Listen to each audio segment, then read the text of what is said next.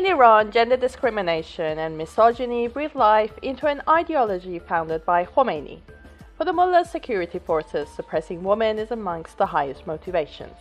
In addition to arrests, torture, and executions, enforcing the mandatory veil is used as yet another tool of repression. The clerical regime finds this male-dominated and medieval interpretation of Islam a systematic way to chain Iranian women and deprive them from their freedoms.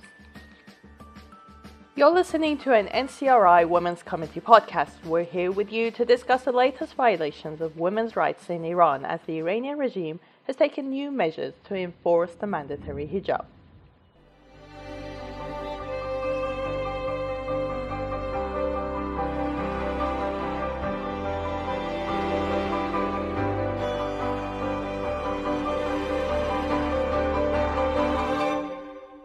As I was reading through the 2021 annual report of the NCRI Women's Committee, I noticed that Ibrahim Raisi has ordered his governors to lose no time in implementing the Cultural Council's ratification on hijab and chastity and tightening the rules.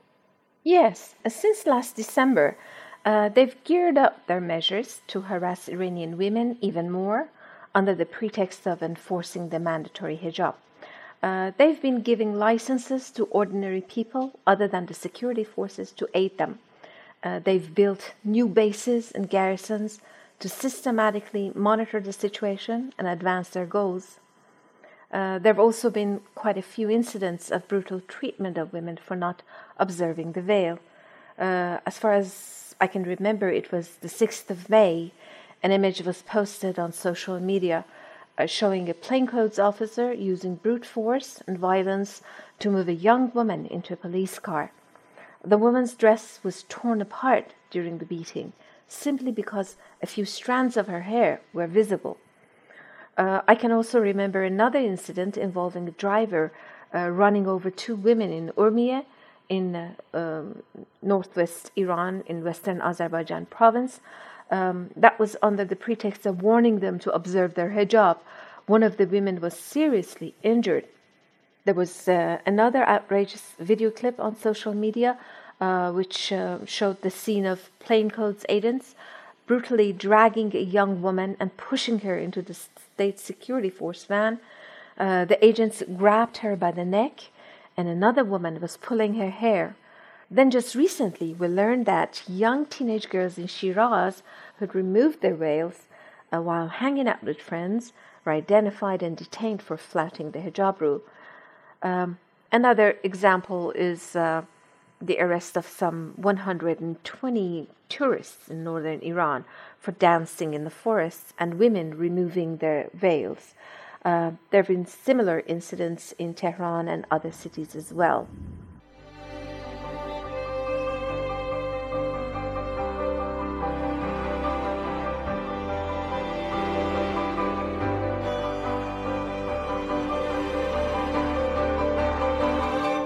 You might recall us saying that it was Khomeini who issued a fatwa for the compulsory veil. He ordered all female employees in government offices cover their hair at work, or else they would be fired. Yes, I do. And he also dismantled the Family Protection Act, so there would be absolutely no chance for women's rights in the family, and paved the way for their isolation. Well, that line of cracking down on women's rights has today grown into empowering 120 organizations to enforce the regime's new hijab laws.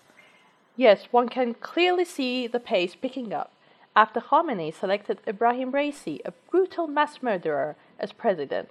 Facing non-stop nationwide protests, they are stepping up their repression of women under the guise of imposing the mandatory veil, thereby terrorizing the entire society.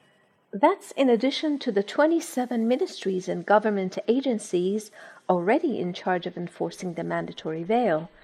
There are images and footages of the police or plainclothes agents brutally attacking women in the streets on a daily basis.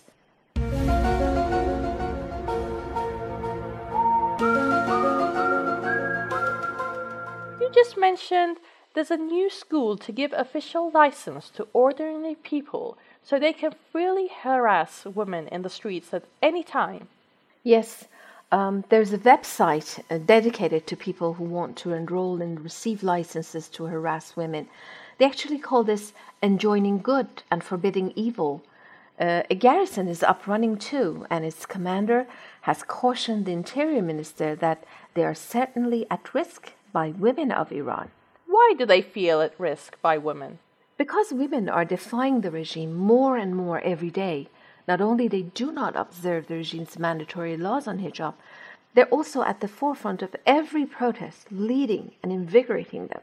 Sounds as if Raisi is not satisfied yet. I hear he pushed for more. It's never going to be enough because their survival depends on it. There's also a headquarters called Enjoining Good and Forbidding Evil. They've developed a broad plan to enforce the compulsory hijab in 11 areas, including executive and cultural sites. The inspectors from the headquarters will visit government institutions and departments and report violations of the hijab laws.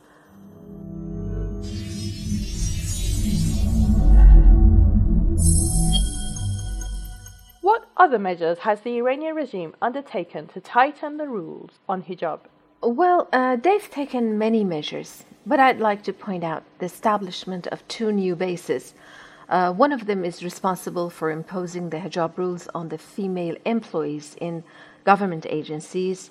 According to the new directive, the base holds the boss accountable if his female employee fails to observe the hijab law. In the event of repeat offenses, her boss will be suspended. That's very striking. Yes, very much.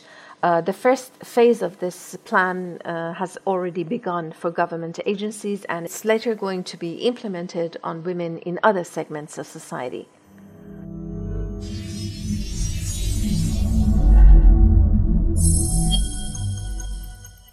I've also heard of restrictions on women drivers.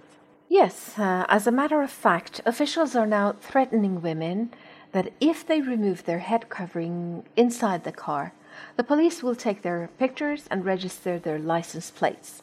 Even if the car is borrowed, the police will go after the owner. Also, women found with improper hijab while driving will be introduced to the judiciary. Actually, the restrictions imposed on female drivers are part 1 of a more comprehensive plan called Nazir. Oh, really? What is the Nazir plan? Can you briefly elaborate on that? Sure, of course. Nazir 1 concerns women behind the wheels. Nazir 2 covers public places, for example, 11 shopping malls in Tehran and apartment complexes. According to this plan, women who don't cover their hair or flout the compulsory hijab code in a shopping mall or in an apartment complex will be dealt with. Nazir 3 and 4 plans focus on women who don't observe the veil in recreation areas, walks, and in the cyberspace. That means that if a woman posts photos of herself which shows her without a head cover, she'll be traced and arrested. In addition to these 4 plans, the Iranian regime is now working to monitor and control the design, production, distribution, and placement of women's clothing in stores. How about hospitals? What's happening there? It's going to be alarming for you, but hospital directors and managers are instructed to refrain from granting services to improperly veiled clients because they're involved in an illegal activity and committing crime.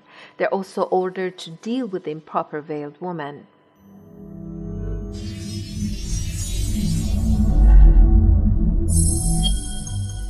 I remember one regime official stating that despite their 10-year festival seeking to impose the compulsory hijab, there has been no change. Yes, that's the truth. The regimes failed in imposing the compulsory hijab on Iran's brave and intelligent women who defy the regime in every opportunity. Iran's the only country in the world where women are flogged 74 lashes if they appear in public without covering their hair. Anti-hijab activists have been sentenced to up to 24 years in jail, but Iranian women have not given up their freedom of choice in this regard. A parliamentary research in July 2018 indicated that 70% of Iranian women oppose the mandatory hijab. This percentage has grown since then, One expert said every year sees some 5% decrease in the number of women complying with the compulsory hijab. In fact, the regime officials have repeatedly acknowledged their failure. That's why the state security force has been given the go-ahead to use arms and not wait for orders when it comes down to enforcing and protecting this law. In fact, this is my next question. I've heard the Deputy for Women and Family Affairs advocating taking up arms to deal with the situation of improper veiling and women's defiance in this field. Yes, she did say that. And another religious agency declared that promoting virtue is not only a government duty, but also a public duty. And finally, as recently as May, one of the State Security Force commanders called on the SSF forces to fire at will and not wait for an order.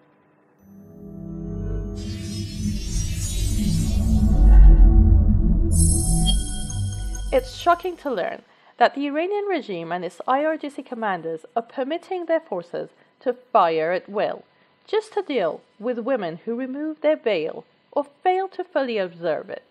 It most certainly is. Let me remind our listeners that in 2014, the Mullahs' Parliament passed a law for the protection of enjoining good and forbidding evil. It was then the world witnessed those widespread acid attacks against women who were so-called improperly veiled. I can already guess that the perpetrators were never arrested or prosecuted. Never, because they have state protection.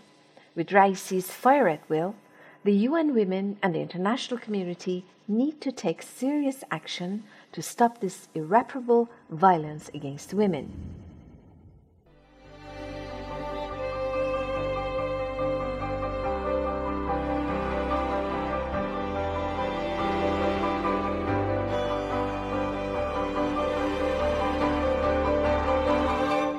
It seems that the Iranian regime is in a very fragile state. Despite all the economic problems in the country, it's spending its limited budget on creating agencies to monitor women for observing the compulsory hijab. It most certainly is. Public discontent is at an all-time high. The Iranian resistance is gaining more ground, and the resistance units have expanded their anti-repression campaigns, paving the way for more popular protests. As you know, Iranian women have been opposing the regime since day one, and that's half of the Iranian population. Women are like compressed springs. They've been the driving force behind many of the protests and major uprisings in the past years. Even the regime officials confess that they act as leaders in the protests. So the regime is spending a lot of money to preoccupy women with another problem, namely the hijab, and pretend that the problems with women are limited to the issue of hijab. However, Iranian women have shown in the past 43 years that a conflict with the regime is over basic freedoms and rights. That's why thousands of women have laid down their lives since 1981. They hold key positions in the leadership of the movement, and they've been at the forefront of all the uprisings in the past 10 years.